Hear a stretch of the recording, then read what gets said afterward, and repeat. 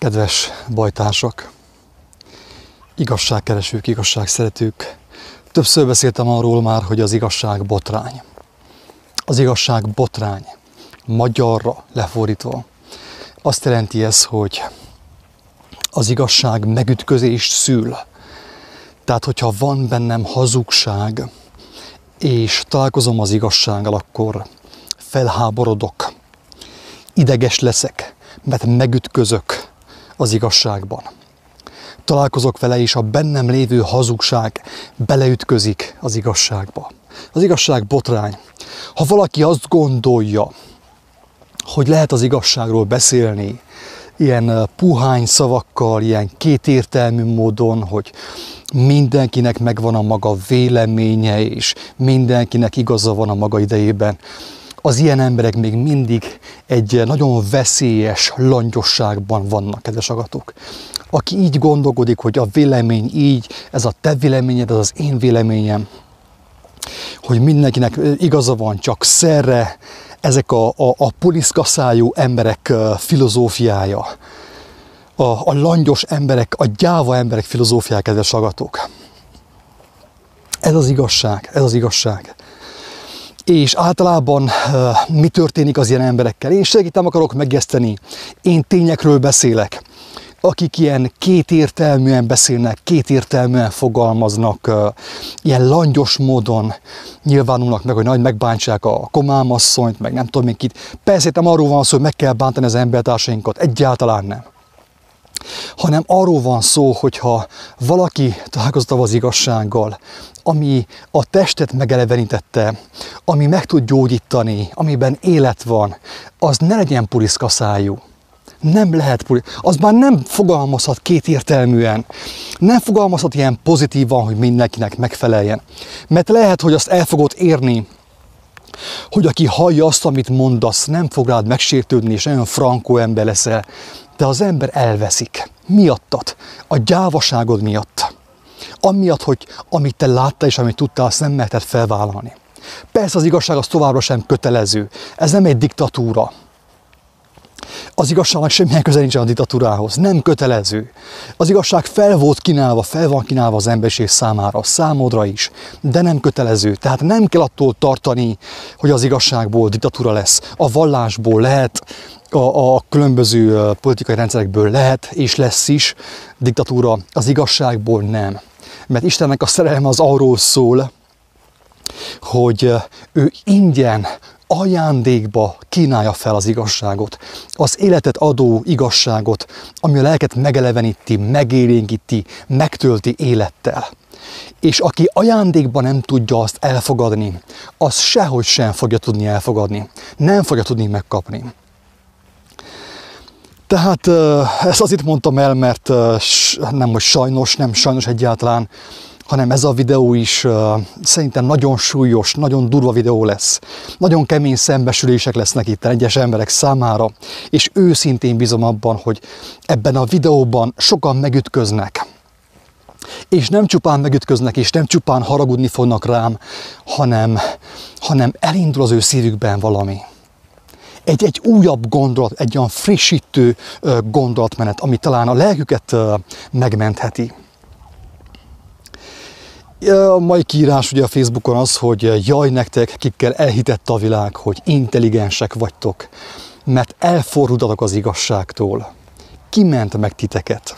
Aki nem tudja, miről beszélek, az nyugodtan olvassa el a Máté evangéliumában Jézus szavait a 11. fejezetben, a 25. bekezdéstől, ahol azt mondja, hát most el fogom mondani, hogy aki ezt hallgatja, az hallja.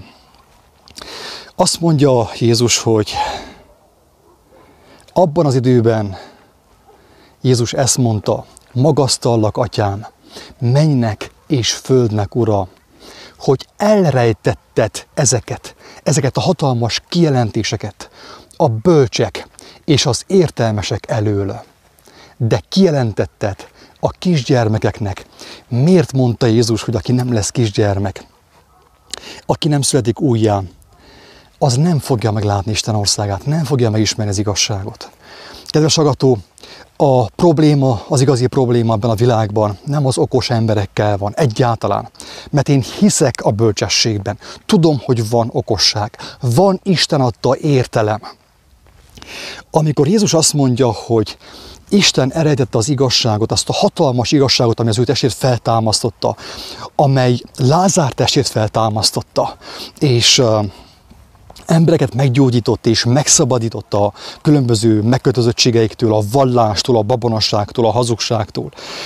Az az igazság, hogy mondjam, abban is értelem van, okosság van, de itten Jézus gyakorlatilag a világi intelligenciáról beszél, arról, amit mi intelligenciának, bölcsességnek és okosságnak hiszünk. Mert igen, a gyermek intelligens, a gyermek okos, és meg is látszik rajta, jó kedve van, tud játszani, tud örvendezni, meg van telve lélekkel, és lelkesedik, örül az életnek. A felnőtt, aki őt tanítja, ezzel szemben milyen? Meg van kérgesedve. A bőre gyűrődik már, ugye, asszalodik meg, mint a szilva, és megfáradt, meg beteg. Mit fog egy ilyen felnőtt tanítani a gyermeknek? Istenem, irgalmaz nekünk. Tehát én tudom, hogy van okosság, tudom, hogy van bölcsesség, tudom, hogy van tisztánlátás. Ez a bekezdés arról szól, hogy amit az emberek, amit a felnőtt társadalom bölcsességnek hisz, értelemnek hisz, az Isten előtt bolondság, és a halálunkat okozza, kedves hallgató, a halálunkat okozza. Próbálhatnék én mostan szelidebben fogalmazni, szebben, ilyen rózsaszínebben fogalmazni, de nem tehetem, mert a lelkeddel játszok. A lelkeddel játszani, kedves hallgatóm. És akkor elmondom egyenesen, be vagy csapva. Mindenki be van csapva, aki okosnak hiszi magát e világ szemében. Ezt Pál is így mondta. Én most kicsivel más szavakkal mondom, másabb szavakkal mondom. De Pál is ezt mondta, ez több helyen meg van írva. De nem az én dolgom, hogy én egyfolytában idézgessem a Bibliát, hanem az én dolgom az, hogy lélek által szóljak. Lélek által szóljak. Tehát a lényeg az, kedves hallgató, hogy az, amit te okosságnak hiszel, követve a híreket, követve az áltudományt, követve a te kitüntetéseidet, az Isten szemében bolondság, halálos bolondság, kedves hallgató, halálos bolondság. Érthető a lényeg? Amit én a hatalmas egómmal, amit én intelligenciának hittem, nagyon sokáig, okosságnak hittem, amikor én találkoztam az élő Isten lelkével, aki engemet megvizsgált, és engemet lesújtott, és meg is vigasztalt, és megsíratott, akkor nekem is szembesülnöm kellett azzal, hogy én, amit az óriási agyammal, a nagy intelligenciámmal igaznak hittem, az bolondság volt, és a halál felé vitt engemet, kedves hallgatók. Tehát, hogy igazából nem az okos emberekkel van a baj ebben a világban, mert itt Székelyföldön még vannak okos emberek. És mindjárt fel fogok hozni egy példát, amit már többször elmondtam, hogy bebizonyítsam, hogy Székelyföldön vannak okos emberek. Józan paraszti ésszel, Isten adta józan paraszti ésszel rendelkező emberek, akikben van bölcsesség, van életerő, van vitalitás. Az Isten adta bölcsesség által.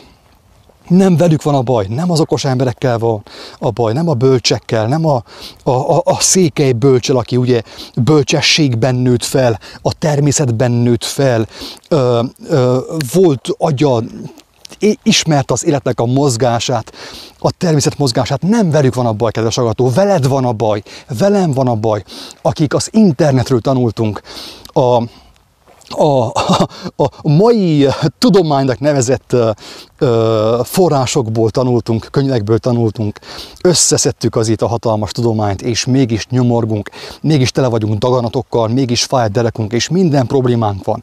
Pedig mi már értünk mindenhez, a kromoszómákhoz, a dezoxiribonukleinsavhoz, a ribonukleinsavhoz, a nem tudom én mihez, mindenhez értünk, az ufokhoz is értünk, és mégis haldoklunk. Akkor ki az okos, barátom? Most őszintén mondd meg ezt, hogy ki az okos? Adj választ erre a kérdésre. Elsősorban saját magadnak. Ki az okos? Az az ember okos, akinek a feje nem telt meg ilyen idióta információkkal, és leélte a 80, 90, 100 évet, és mégis tündököl az arca, Jócsi néninek 102 évesen tündököl az arca. Kérdezd meg őt a kromoszómákról, meg a koronavírusról, meg az ilyen hülyeségekről. Szembe fog röhögni. Miért? Azért, mert Istennek az intelligenciája lakozik az ő szívében. És az védte őt meg 102 éven keresztül, az adta neki az egészséget, az adta neki a jókedvet, a derűt, a szeretetet. Megkapott ő mindent. Egy barátomnak a nagyapjához bemegy valaki és hoz valami vitaminokat, hogy táti ezt szedje be. És azt mondja táti erre, hogy hát de miért szedném be ezeket a pirulákat? És azt mondta az illető személy, hogy hát ez jó az immunrendszerének. Mit mond erre táti? Ő azt mondja, hogy ki mondta neked, hogy van nekem immunrendszerem? Ha te nem fogod te most megérteni ezt a példát, egy valóságos példa, ha te ezt nem fogod megérteni, akkor te menthetetlen vagy. Azt kell mondjam, hogy te menthetetlen vagy. A 90 éves jókedvű, jó egészségű ember azt válaszolta a pirulákra, feltetőleg a lenkei vitaminokra, hogy ki mondta neked, hogy van nekem immunrendszerem. Immunrendszer nélkül élte le az egész életét. Neki nem volt szüksége arra a tudományra, arra az agymosásra, hogy neki van egy ilyen láthatatlan, vagy nem tudom milyen immunrendszere, ami megvédi őt, és amit ilyen pánikosan kell erősíteni folyton. Ugye? Meg kell lenkei vitamin arra, meg kellene különböző ilyen bio, meg nem tudom milyen zöld tápanyagok, hogy erősítsük az immunrendszerünket. Ő nem kellett erősítgesse az immunrendszerét. Miért? Azért, mert neki volt igazi tudománya Istentől. Volt neki bölcsessége. Egy józan paraszti esze, ami őt megtartotta 90 éven keresztül jó egészségben, jó kedvben, szeretetben, segítőkészségben, szolgálatkészségben. Te mit csinálsz? Az immunrendszer miatt aggódsz, és haldokolsz. Ezt csinálom én is. Ne törődj, ketten vagyunk már. Ezt csináljuk. És figyelj meg, hogyan működik a probléma, ezt már többször elmondtam, de nem tudom, addig fogom mondani, amíg élek, hogy hát, ha valaki még meghallja. Létrehozunk egy problémát a levegőből, és kitalálunk rá egy megoldást. Azt mondom a szerencsétlennek, az ártatlannak, a gyermeknek, hogy tudtad-e, hogy van neked immunrendszeret, amit ha nem erősítesz meg, akkor meghalsz? Beteg leszel és meghalsz? És a gyermek ő elhiszi. Közben neki volt immunrendszere, igazi immunrendszere. Volt neki életöröme, lelkesedése, volt hite, bizalma a teremtésben. Az volt az ő immunrendszere. De jön a farizeus, jön a tudós ember, jövök én, elhitetem, hogy van neki egy ilyen immunrendszere, ami, hogyha meggyengül, ő meg fog betegedni és meg fog halni. És abban a helyben függővé teszem őt. Függeni fog tőlem az én hazug tudományomtól. Tőlem fogja megvásárolni a vitaminokat, és el fog fordulni az élő Istentől, aki őt megtartotta mostanig, jó egészségben és jó kedvben. Így működik a mai tudomány. Aki ezt nem képes felfogni, az ember menthetetlen. Lehet, hogy sokáig fog élni, de félelemben, betegségben, nyomorúságban, rettegésben fog távozni innét, és azt a félelmet, azt a nyomorúságot, azt a rettegést, azt a keserűséget viszi magával a túlvilágra, és azt fogja ottan majd szépen kibontani, és azt fog a nyakába esni mindenestől. Isten könyörüljön mindenkinek, aki ezt hallja. Nagy valaki azt gondolja, hogy én ezt azért mondom, hogy valakit én megijesszek, vagy valakit károsztassak, nem. Azért mondom, hogy minél több ember meghallja a lényeget és megmeneküljön, mert úgy ömlik a hazugság rád, mint a záporeső, mint az árvíz. A Noé idejében az árvíz mi volt? A hazugság, a bűnök, az volt az árvíz, és most is az. Az emberek a hazugságban hisznek, az áltudományban hisznek, a vallási vezetőkben hisznek, nincs Istenük, azt hiszik, hogy van Istenük. Nem az a baj, hogy az ember buta, mert én is buta vagyok, hanem az a baj, hogy az ember okosnak és bölcsnek képzeli magát, ki fogja megmenteni az ilyen embereket. Akikkel elhitették valamelyik egyetemen, hogy ők okosak és intelligensek. Kaptak ők erről egy diplomát, egy oklevelet, egy ilyen kocka kalapot, ugye, amivel befötték az elméjüket, amivel elszakították magukat az élő Istentől.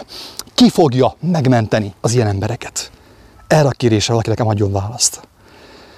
Oké, nézzük meg, hogy mit írtunk ki ide a videóhoz.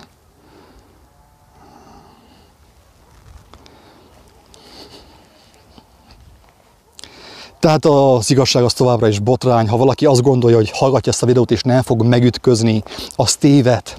Aki nem fog ezekben a szavakban megütközni, az ember már nagyon közel áll a jóságos Istenhez. Aki nem fog ezekben a szavakban megütközni, az ember már nagyon közel áll a jóságos Istenhez. Aki pedig megütközik ezekbe a szavakba, még az sem menthetetlen, mert minden a megütközéssel kezdődik, minden a botránnyal kezdődik. Az igazság megismerése, az életet megmentő igazság botránnyal, megütközéssel kezdődik, mert nekem is azzal kezdődött. És nagyon sok embernek, akit én megismertem. Mert a bennünk lévő hazugság, a bennünk lévő szellemi magaslatok bele kell ütközzenek az igazság kijelentésébe, ahhoz, hogy azok leomolhassanak. Ha nem ütköznek bele, akkor nem fognak leomolni. Érthető? Ha a te hazugságod, ami téged megnyomorít most is, beteggé tesz, frusztráltá tesz, ha az nem ütközik bele az igazságban, nem fog megsemmisülni. Arról szól ez a bejegyzés, ez a videó bejegyzés, ez a blog bejegyzés, kedves hallgatók, hogy azok az emberek hisznek a legjobban a világ hazugságaiban, akiket a rendszer felavatott, kitüntetett. Én amikor látom gyerekkori barátaimat, hogy mennyire hisznek ebben a hazugságban, mert ők lettek valakik, ugye a világ szemében lettek ők valakik, ki vannak tüntetve, elvégeztek nem tudom hány egyetemet, meg nem tudom én mi, és okosnak hiszik magukat. És amit fentről mondanak, ők azt tovább mondják, tovább terjesztik, mert azt hiszik, hogy az az igazság. Akiket nem tüntettek ki, az ilyen egyszerű emberek, akikről az előbb beszéltem, ez az egyszerű bácsika, ez a Székely bácsi, és a többi Székely bácsi és a többi Székely néni, ők nem hiszik el. Én beszélgettem falusi emberekkel, szemtől szemben, ragyogott az arcuk, és nem hittek ebben a baromságban. Miért nem hittek? Azért, mert volt, amiben higgyenek ők. Kedves hallgató, ezt próbál meg valahogy megérteni, hogy ők azért nem hisznek a Covid-ban, a maszkos világban, a hírekben, az őrültségben, a szisztematikus gyilkos hazugságban azért nem hisznek ők, mert ők van, amiben higgyenek. Ők van, amiben higgyenek. Ők abban hisznek, aki őket megtartotta 80-90 éven keresztül. Nincs nekik szükségük arra, hogy higgyenek egy ekkora baromságban, amiben te hiszel, és amiben én hiszek. Azok az emberek hisznek a legjobban a világ hazugságaiban, akiket a rendszer felavatott, kitüntetett. Jól figyelj, de lehet, hogy te vagy ez, lehet, hogy rólad van szó, kedves barátom, jól figyelj, mert lehet, hogy rólad beszélek, és ha szembesülsz magaddal, a gonoszságoddal, a rejtett hazugságaiddal, lehet, hogy meg fogsz menekülni. Jó fizetésért, elismerését szorgosan részt vesznek az egész világot leigázó propaganda terjesztésében. Ezt csinálják az én barátaim, az én kedves ismerőseim. Isten könyörüljön rajtuk, meg vannak tévesztve. Én nem azt mondom, hogy én tudom az igazságot, nem, sosem erről volt szó. Én azt mondtam, hogy ha valaki Istenhez fordul, akinek a térdei még hajlékonyak, akiben még van alázat, meg fogja ismerni az igazságot, nem hozzám kell jönni. Én senkit nem hívok magamhoz, senkit. De elmondom, hogy akiben még van egy picike alázat, és Istenhez mer fordulni, őszintén mer imádkozni, mint a gyermek, az ember meg fogja ismerni az igazságot, és szabaddá fog válni általa. Szabaddá fogsz válni általa. De most még lehetséges, hogy jó fizetésért, mint a doktorprofesszorok, ugye, a státuszért, ugye, elismerésért szorgosan részt veszel az egész világot leigázó propaganda terjesztésében, és azt hiszed, hogy jót cselekszel. Jézus azt mondta, hogy az utolsó időkben lesznek, akik öldökölni fognak titeket, és azt hiszik, hogy Isten tiszteletet hajtanak végre azáltal. Lefordítom magyarra ezt is, hogy mindenki megértse, hogy most, az utolsó időkben vannak olyan emberek, akik azt hiszik, hogy igazságban járnak azáltal, hogy megdorgálják, kigúnyolják, megpróbálják megfélemlíteni azokat az embereket, akik nem hisznek ebben az őrültségben. Ezt Jézus megjövendölte, csak le kell fordítani a mi időnkre, magyarra, székely nyelvezetre, hogy mindenki megértse. Ez most történik. Ezek az intelligens, értelmes emberek, akiket a világ azzá tett, úgymond felavatott a világ, mert nem tudom én hány diplomájuk van, és ezt is elvégezték, és teljesen agymosottá váltak. Isten bocsássa meg, hogy ilyen durván fogalmazok. Na ők azok, akik már ott tartanak, kedves hallgatók, már ott tartanak, hogy az egészséges embert teszik felelőssé a betegeknek a betegségéért. Őrültség, őrültség. Te egészséges vagy, tele vagy élettel, lelkesedéssel, derűvel, bemész a boltba maszk nélkül, és téged tesznek felelőssé azok, akik félelemben vannak, akik rettegnek, féltik az életüket, és akiket a félelem megfertőzött és fizikailag is lebetegített. A beteg emberek azt hiszik, a beteg emberek ugye a felső manipulációra azt hiszik, hogy az egészséges ember a felelős azért, hogy ő beteg, hogy ő fél. Istenem, könyörülj rajtunk, könyörülj rajtunk. Nem tudok más mondani. Kész, kifogytam a szavakból. És ezek az én barátaim, az én ismerőseim, és sokan a világban, akiket értékes embernek hittem, és most is annak hiszem, mert én nem neheztelek rájuk, én nem kárhoztatom őket, teljes szívemből kívánom, hogy az élő Isten megmutassa számukra, hogy becsapta, hogy felcsavarta őket a rendszer. Nem, tehát voltak már ilyenek. Voltak már ilyenek. Magukat intelligensnek, okosnak hívő emberek belátták, hogy tévedtek, belátták, hogy agymosva voltak. És megmenekültek, és most van lelki békességük, van békéjük, van a szívükben igazság. De sokan, akiket úgymond a társadalom tisztel, ugye, ezek úgy hívják ezeket, hogy a társadalom elöljárói, újságírók, ilyen orvosok. Itt szeretném hangsúlyozni, kedves hallgató, hogy nem mindenkiről beszélek, de a 99%-ról igen. Mély tisztelet a kivétel.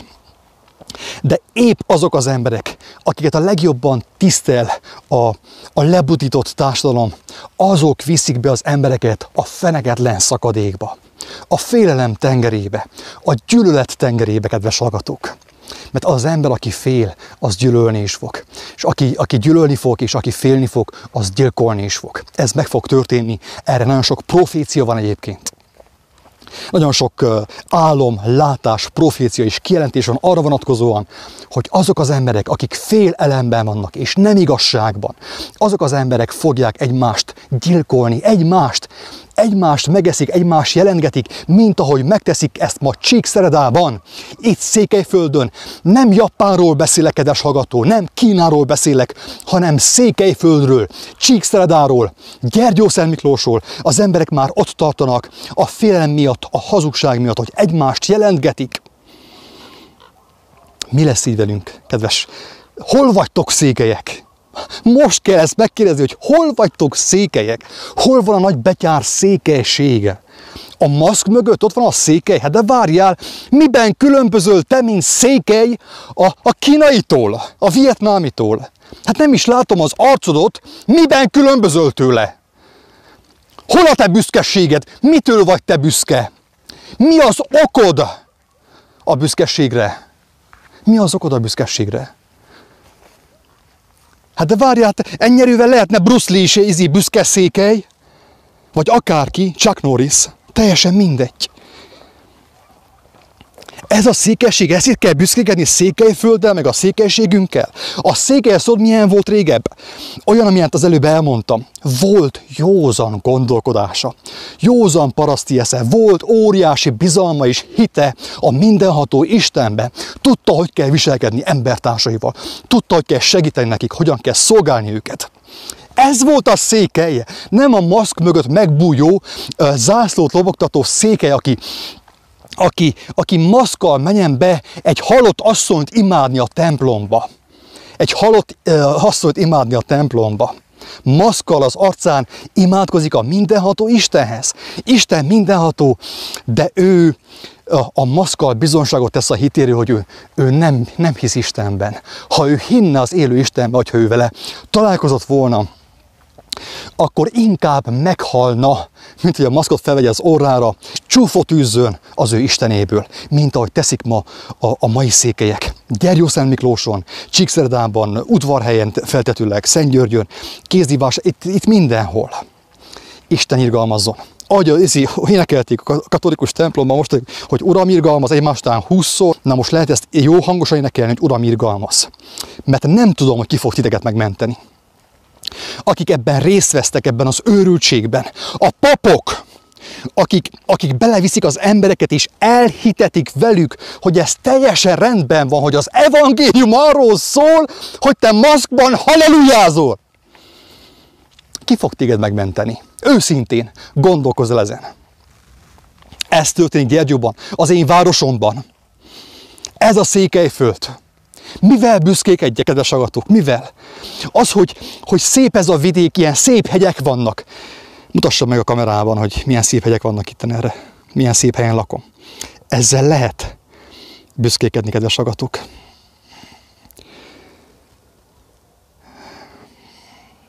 Ezzel valóban lehet büszkékedni, csak az a baj, az a probléma, hogy ez nem a mi érdemünk. Ez még mindig a Jóistennek az érdeme. De semmit nem tettem én azért, hogy ez ilyen szép legyen. Ezt ajándékba kaptam a mindenható Istentől. Valóban szép Székelyföld, gyönyörűséges Székelyföld. De ez nem a mi érdemünk. Hát halljátok-e? Ezt ajándékba kaptuk. Ezzel büszkékedni? Szinte mondtam egy csúnya példát erre, de mindegy, visszafogom magamat egy picit, mert nem lesz jó a vége. Tehát, hol vagytok székelyek, Erdélyt bíztam rátok, ugye mondhatná ezt az Úristen nekünk. És mit csináltatok? Maszkos félelemben élő, igazságot nem ismerő, igazságot gyűlölő emberek vagyunk, és ránk bízta az Úristen Erdélyt, ugye Székelyföldet. De hogy mi lesz ebből, hát Isten tudja, de én jót nem tudok jósolni ezek után. Ó, milyen szép volt, amíg volt itten józan gondolkodás, amíg nem volt ilyen hatalmas tudomány. Az írás elmondja, hogy az utolsó időben a tudomány meg fog növekedni, hatalmas tudomány lesz. Sok-sok tudomány lesz. Bejött ide a szapiencia, bejött ez a nem tudom én, csomó ilyen egyetem, bejött Székelyföldre, és tanítják a székelyeket. Mert zavarta a világot, a világurát zavarta, hogy itt még vannak józan gondolkodású emberek, jókedvű emberek. Megteltünk tudománnyal. És azok a személyek, akiket a tudomány kitüntetett, na ők a hazugságban az elöljárók, ők fertőzik és mérgezik az embertársaikat a hazugságokkal. És mivel hogy ők elöljárók, ők újságírók, ők professzorok, mindenki rájuk figyel. Miért? Azért, mert az emberek a televízió segítségével és a Facebook segítségével Istentől elfordultak. Hát akkor most valahol csak kell forduljanak. Hát fordulnak azért az újságíróhoz, aki szintén ben van csapva, aki szintén a televízióból tanult, aki a Facebookról tanult, aki szintén megtagadta az Istenét.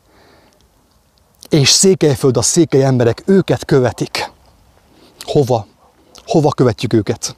Hova menjünk?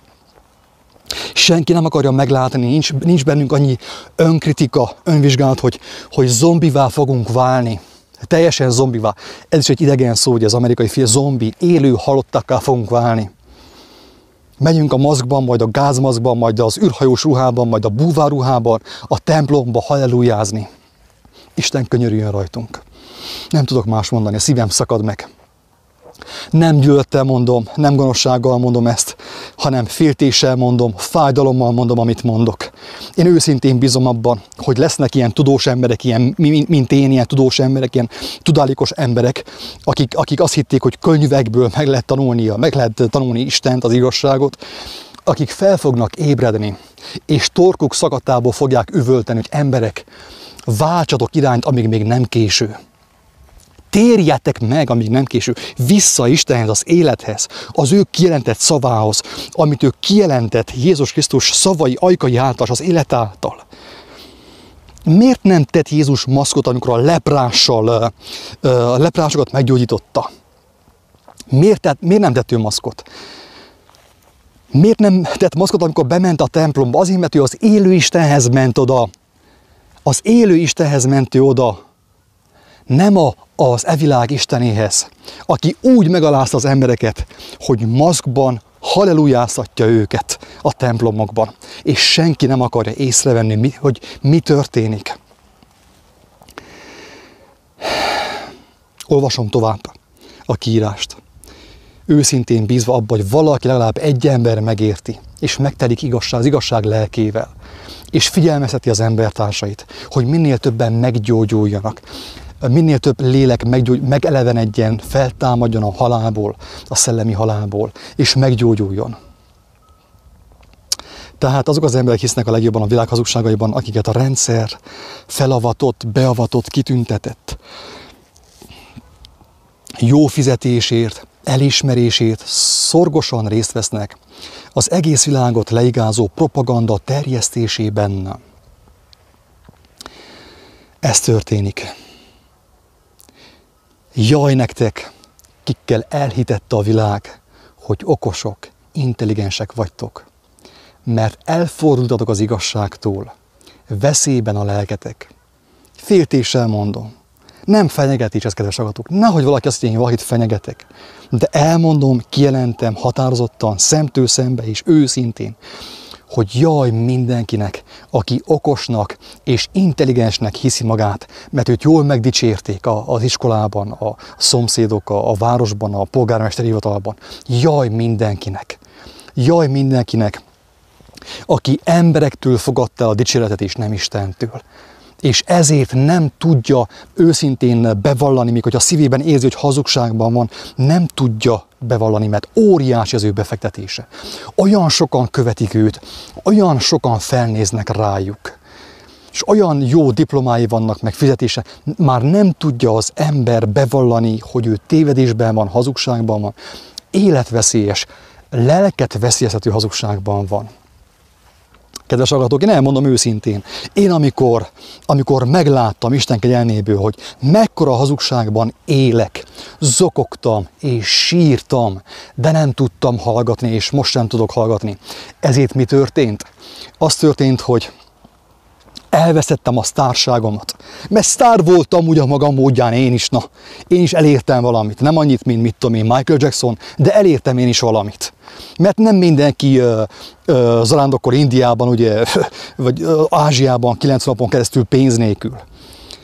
És megvan mindene. Sztár voltam, Duna TV, Duma TV, meg rádió, meg minden volt. És az emberek ismertek és felnéztek rám, amikor megismertem az igazságot. Amikor az beégett a szívembe. Én nem tudtam hallgatni, kedves hallgatók. Mi történt? Elvesztettem a népszerűségemet. Nem voltam már olyan népszerű, mint korábban. Nem voltam szuperhős, nem voltam Batman, és nem voltam Superman. Mert a mai embereknek Batmanre van szükségük, Supermanre, jó miniszterelnökre, jó politikusra, jó polgármestere, de nem Istenre. És ezért szenved a világ. Szenved mindenki. Ezért. Mert szuperhősökre van szüksége, ilyen bálványokra, ilyen sportolókra, azokra akar felnézni a világ, és Istenre nem akar felnézni. Kedves hallgatók, ez történik napjainkban. Ki fog megmenteni téged, amíg embereket követsz, nyomorúságos embereket követsz, akik öngyilkosságot követnek el, ráadásul. Robin Williams-et milyen sokan követték, és milyen szép mosolyos, milyen aranyos volt. Egy élő halottat követett a világ, az ő személyében is. Mert megölte magát. A hazugságok, a szívében növekedő hazugságok nem engedték, hogy tovább éljen. Önként végzett a saját kezével az életével. Ez kell neked is, ugye? Jó előjárók, jó orvosok, jó orvosok, jó professzorok, ugye? Jó megmondó emberek, de nem kell neked az élő Isten. A Krisztus nem kell neked. Nem vagy kíváncsi, hogy ő mit mondott te, hogy megölték őt, és mit mondhatott olyan igazságot, hogy az igazság őt feltámasztotta. És mit mondhatott olyan igazságot, amelyet, hogyha én elmondok ma, az embertársam meggyógyul, instant módon. Milyen igazságot mondott ő? Arra senki nem kíváncsi. Nekünk Superman kell, Batman kell, ilyen szuperorvosok, megmentő orvosok, megmentő polgármesterek, maszkban prédikáló pápák kellenek nekünk. Maszkban prédikáló pápák. Ki fog így megmenteni téged? Ki fog így megmenteni bennünket, kedves hallgató? Őszintén. Gondolkozz el ezen, amíg még nem késő.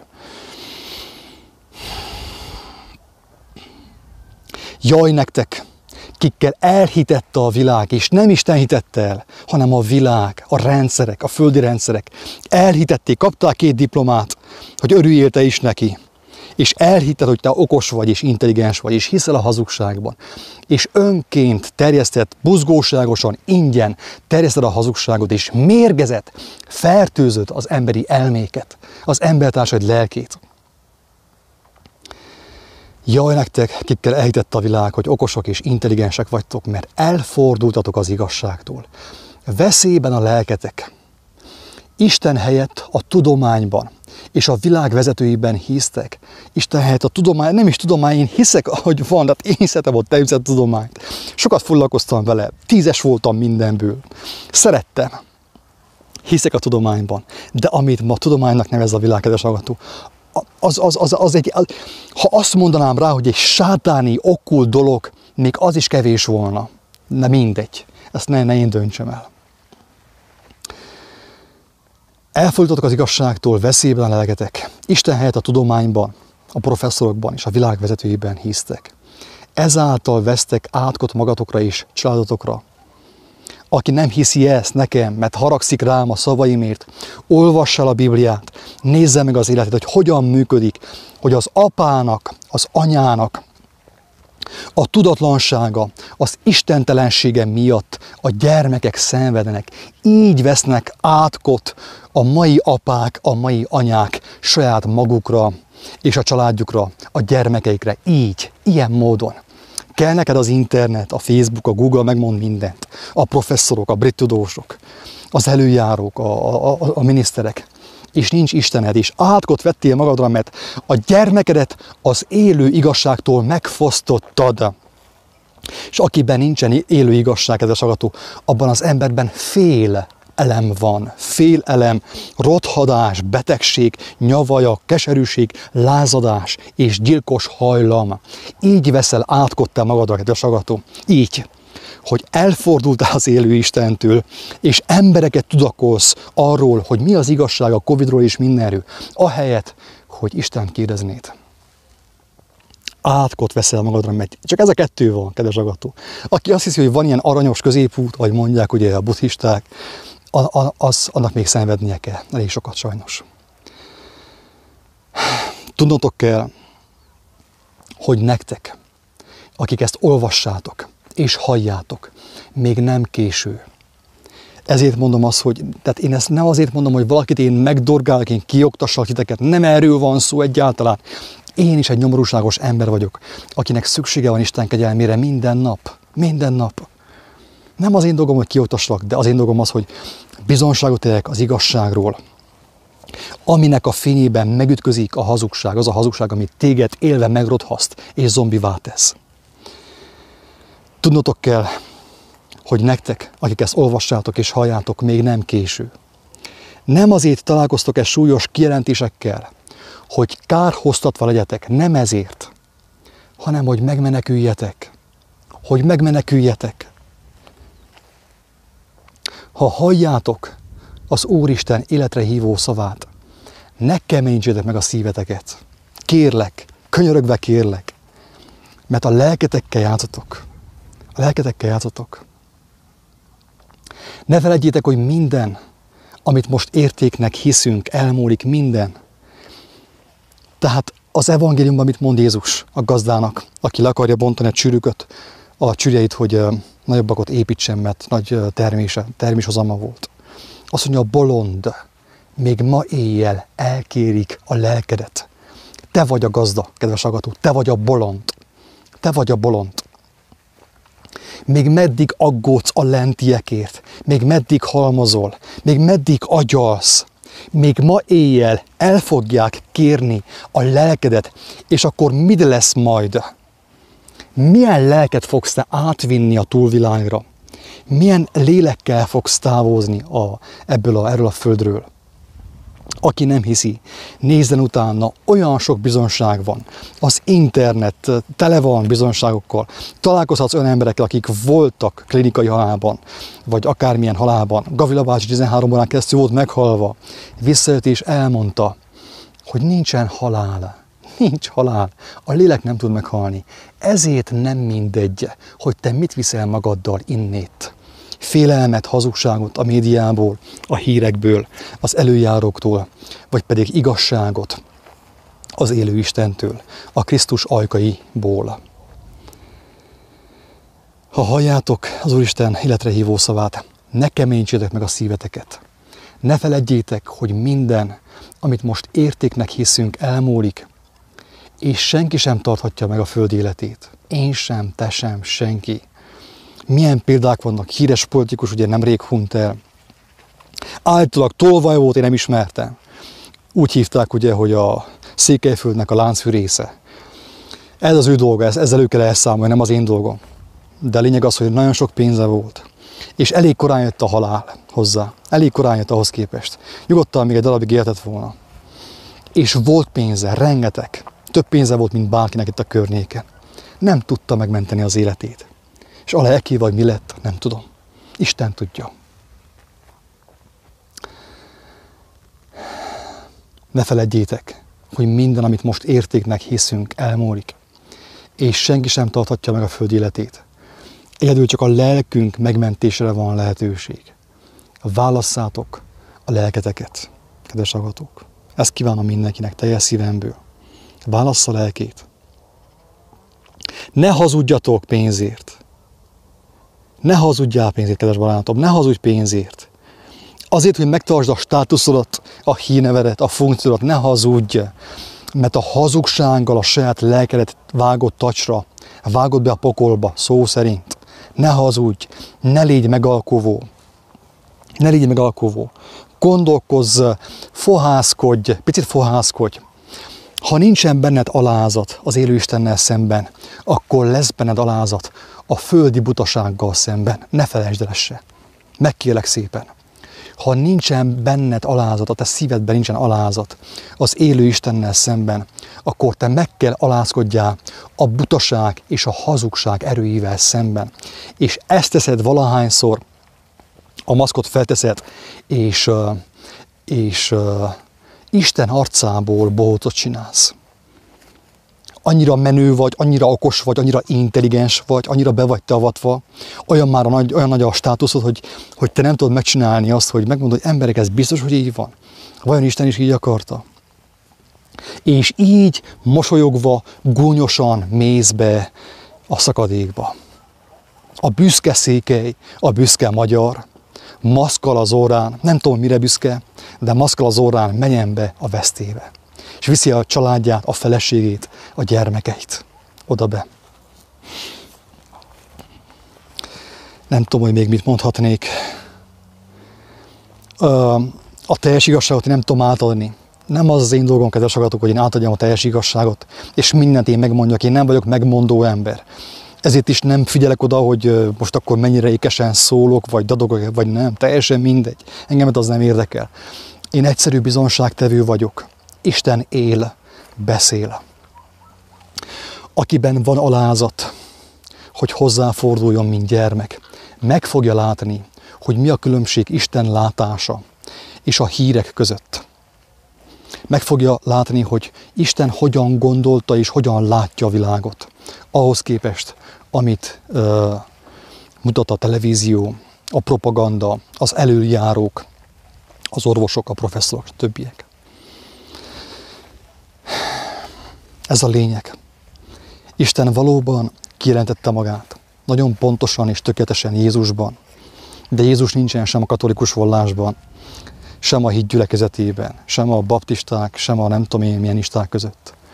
Mert ha Jézus ott volna, akkor a rendszer szétomlana. Nem kell neki rendszer. Nem kell neki ilyen földi vitézkedés, erőködés. Ha valakinek van lehetősége hallani az élő Isten hangját, miért akarna papokat hallgatni, pásztorokat hallgatni, akiket pénzzel fizetnek fentről, és akiknek kötelességük azt mondani, amit fentről diktálnak nekik, és maszkban prédikálnak. Döntsd el te is. Továbbra is maszkos embereket hallgatsz, vagy pedig mint gyermek sírva fohászkodsz az Úristenhez, az élet szerzőjéhez. Istenem, te mutasd meg, hogy mi van ebben a világban. Te mutasd meg, hogy merre van a kiút. Döntsd el, amíg nem késő.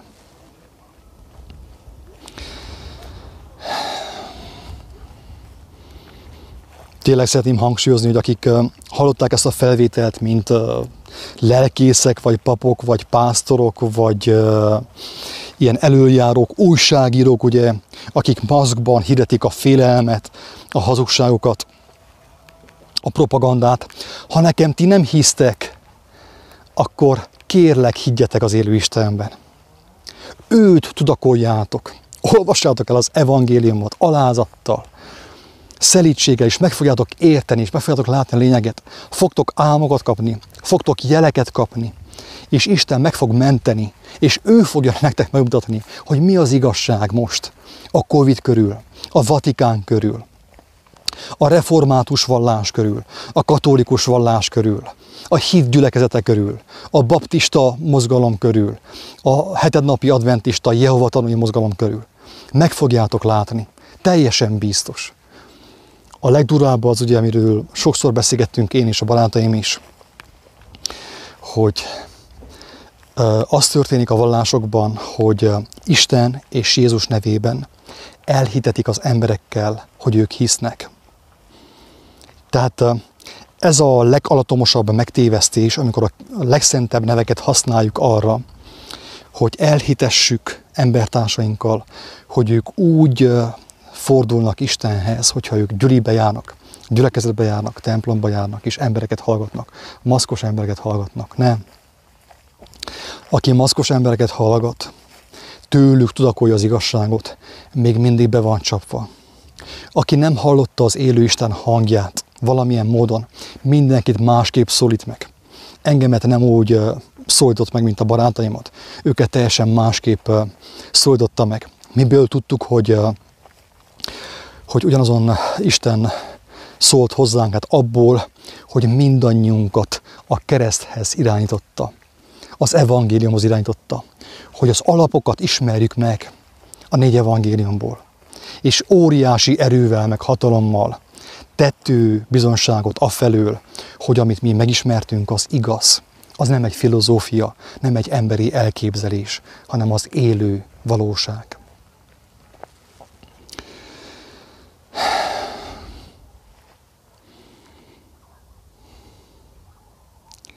Nézem a hozzászólásokat, lehet, hogy van valami érdemleges is.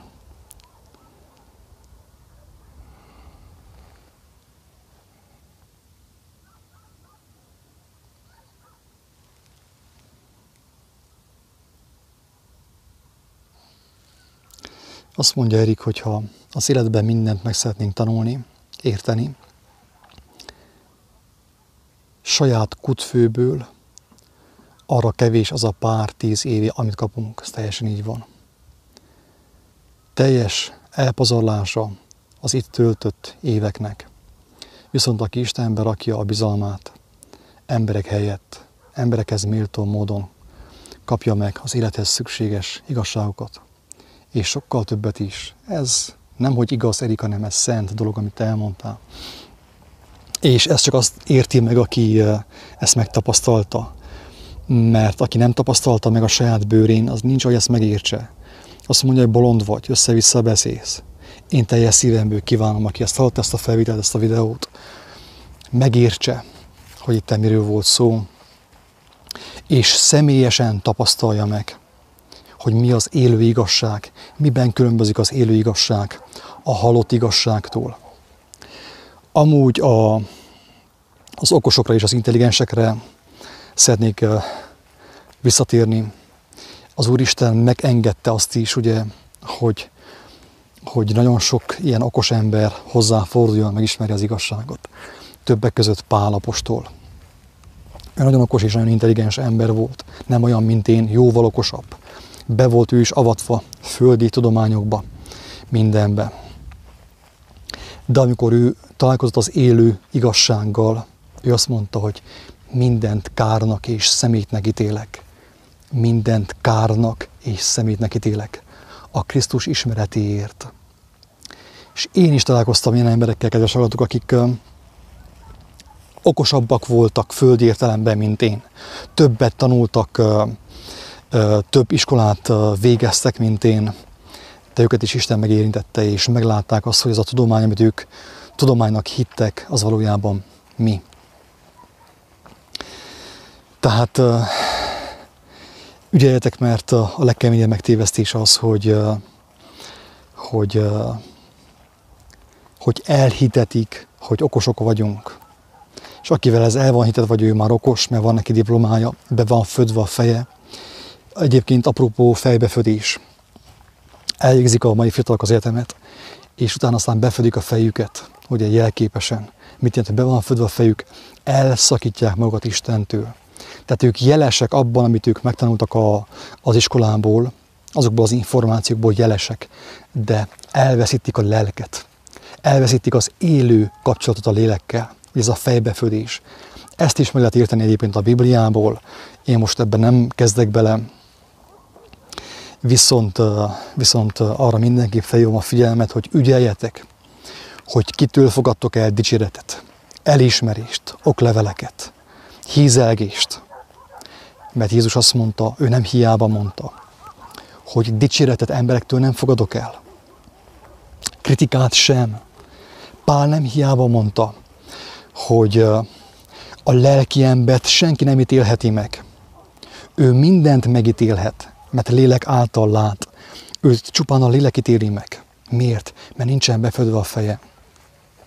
Kik terjesztik a Covidot, a hazugságokat, a propagandát, a téveszméket, akiknek be van födve a fejük, akiket a rendszer nevelt. Arra is kitérnék, hogy én hogy látom, hogy ez hogy történt. Nagyon sok gyermek, mivel hogy gyermekkorában ugye nem kapott kellő mennyiségű szeretetet, figyelmet, odafigyelést a szülőktől, ezért ugye hiányos maradt az ő élete, az ő lelke. És mindenki, hogy én is ugye vágynak arra az emberek, hogy legyenek ők is valakik. És akkor az ember elmegy egy intézményhez, egy közoktatási intézményhez, vagy valahova, és szerez tőle elismerést, kitüntetést, beavatást. De viszont sajnos ebbe a problémába, ebbe a hibába sokan beleestünk. Tehát most én nem neheztelek senkire miatt. Mindannyian ugye belekerültünk ebbe az elbukott világba. Így vagy úgy meg lettünk téveszve. De viszont a jó hír az, hogy amikor az ember megkapja a valódi identitást Istentől, amit ő elképzelt, akkor az ember már szabaddá válik. Nem fog őt érdekelni, hogy jaj, milyen nagy befektetése volt, hogy ő 10 éven keresztül tanulta, aztán nem tudom milyen szakmát és aztán a filozófiát. Legtöbb ember, akiket én ismerek és látok, azért nem tudják elengedni a hazugságot, mert túl nagy a befektetés. Túl sokáig tanulták a hazugságot. Túl sokáig. És nehéz az embernek azt mondani, hogy emberek, én meg voltam tévesztve 20 éven keresztül, 30 éven keresztül. Tehát minél nagyobb a befektetés, az időbefektetés, a pénzbefektetés, annál nehezebb az embernek elengedni a hazugságot. Ez az igazság. Ezért mondja Jézus, hogy boldogok a szegények, boldogok a lelki szegények. Nincs tele a fejük izével, zakuszkával. Aki buta, az közelebb van Istenhez, mint az, aki hamis tudással rendelkezik. Ez az igazság. Aki egyszerű ember, ilyen lelki szegény, ugye, az sokkal közelebb van Istenhez, az igazsághoz, az örökkévaló igazsághoz, mint az, akinek a feje meg van telve hamis tudománnyal, hazug tudománnyal. Persze senki nem látja, hogy az hamis tudomány, amikor azt bekajálja 10 éven keresztül, 20 éven keresztül, mert ha látná, akkor nem kajálná be. Így van-e? Tehát a megtévesztés az a helyzet, hogy senki nem tudja, meg van tévesztve. A megtévesztés nem attól megtévesztés, hogy én tudom, meg vagyok tévesztve. A megtévesztés attól megtévesztés, hogy nem, én azt igaznak hiszem. Érthető? Na, így van most nagyon sok ilyen elöljáró, társadalmi elöljáró, legyen az orvos, vagy ügyész, vagy ügyvéd, vagy jegyző, vagy tanár, vagy professzor, teljesen mindegy, hogy ő nem tudja, hogy meg van tévesztve. Olyan sokan megdicsérték őt emberek, olyan sokan veregették a vállaikat, hogy ők nem tudják azt elfogadni, hát komám szerint igazam van, komám asszony szerint igazam van, a professzorom szerint igazam van. De Isten szerint mit van, kedves hallgató? Teljes szívemből kívánom, hogy meglásd, hogy Isten szerint, az élő Isten szerint mit van neked. És mi az, amit te igazságnak hittél mostanig. Jézus azt mondta, hogy az igazság az rejtve van az okosok és az értelmesek elől. Azok elől, akiket a világ felmagasztalt és megdicsért. Rejtve van, tehát előled is az igazság rejtve van, tudjál róla. És amit igazságnak hiszel, az nem biztos, hogy az. Mi történik kisebb szinteken? Akik nem végeztek egyetemet, ugye nem avattatták be magukat különböző ilyen tudományokba, és nem álltak be ebbe a hierarchiába, ebbe a tekintélyelvűségen alapuló hierarchiába, vagy mondjam azt, az intelligencia hierarchiába. Azon személyek közül nagyon sokan sajnos elmentek ilyen tanfolyamokra, ilyen 50 eurós tanfolyamokra, ilyen New Age tanfolyamokra, Reiki tanfolyam, Pránanadi tanfolyam, ugye, szellemgyógyászat, szellemsebészet, metafizika, különböző meditációk, joga, és ők ottan szereztek egy másik ilyen egót, úgymond. Tehát egy másik fajta intelligenciát pénzzel megvették, azt, hogy ők többet tudnak az igazságról, mint te, egyszerű parasztember, aki a kecskét fejet. Sajnos nagyon sok egyszerű emberrel ez történt. Székelyföldön ez történik, tehát a legtöbben nem látják, hogy Amerikában, ugye annét jönnek ezek a különböző tudományok, spirituális iskolák, az emberek sírva jönnek ki, sírva menekülnek ki onnét. A reikiből, a jogából, meg az ilyen misztikus tanokból. Sírva menekülnek ki, mert az életük összeomlott teljes mértékben. Mi itten Székelyföldön most menjünk be, most menjünk el reiki tanfolyamra, most megyünk jogázni, és most fogunk bele az önmegváltásnak a különböző módozataiba. Ez van sajnos. És ott is ugyanaz történik egyébként, ami a társadalomban, hogy az ember pénzzel megvásárolja azt a hiedelmet magáról, hogy ő tud valamit, hogy ő okos, hogy ő intelligens. Az óriási botrány az ilyen személyek számára, azt is el kell mondja, kötelességem kell elmondani, hogy az igazság ingyen van. Az igazság olyannyira ingyen van, kedves hallgató, mint az élet. Az, hogy megszülettél, arra nem kell befizetni egyáltalán, nem fizették semmit. Tehát az igazság ingyen és kegyelemből van Isten által. Hogyha valaki erős meg kell vásárolja a tudományt, az okosságot, óriási a valószínűsége annak, hogy ő hazugságot vásárol magának. Ez van. Ez van. Durva szavak. Azt mondhatjátok, hogy én ítélkezek, de az idő, amit telik és múlik, és az idők jelei, és a félelem a szívedben meg fogja mutatni azt, hogy igazam volt-e, vagy nem volt igazam. Mert sok személlyel találkoztam, aki óriás tudást szerzett így, ilyen módon, ilyen spirituális iskolákban, és amikor jött a számonkérés, jött a konfrontáció, jött a próba, akkor rá kellett jöjjön, hogy neki nincs biztonsága, nincsen békessége. Az a 20-30 év, vagy 40 év, amit ő arra fordított, hogy ő magát okossá tegye, úgymond, és az a sok pénz nem ír semmit. Mert jött a próba, és megmutatta, hogy az ő lelke nincsen biztonságban. Tele van békétlenséggel, félelemmel és rettegéssel. Nagyon fontos elgondolkodni azon, a tudományt, az okosságot, a bölcsességet honnét szerezzük.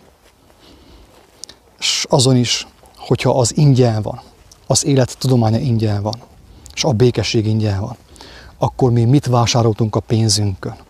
Milyen diplomákat, milyen okleveleket, milyen elismervényeket, milyen beavatásokat.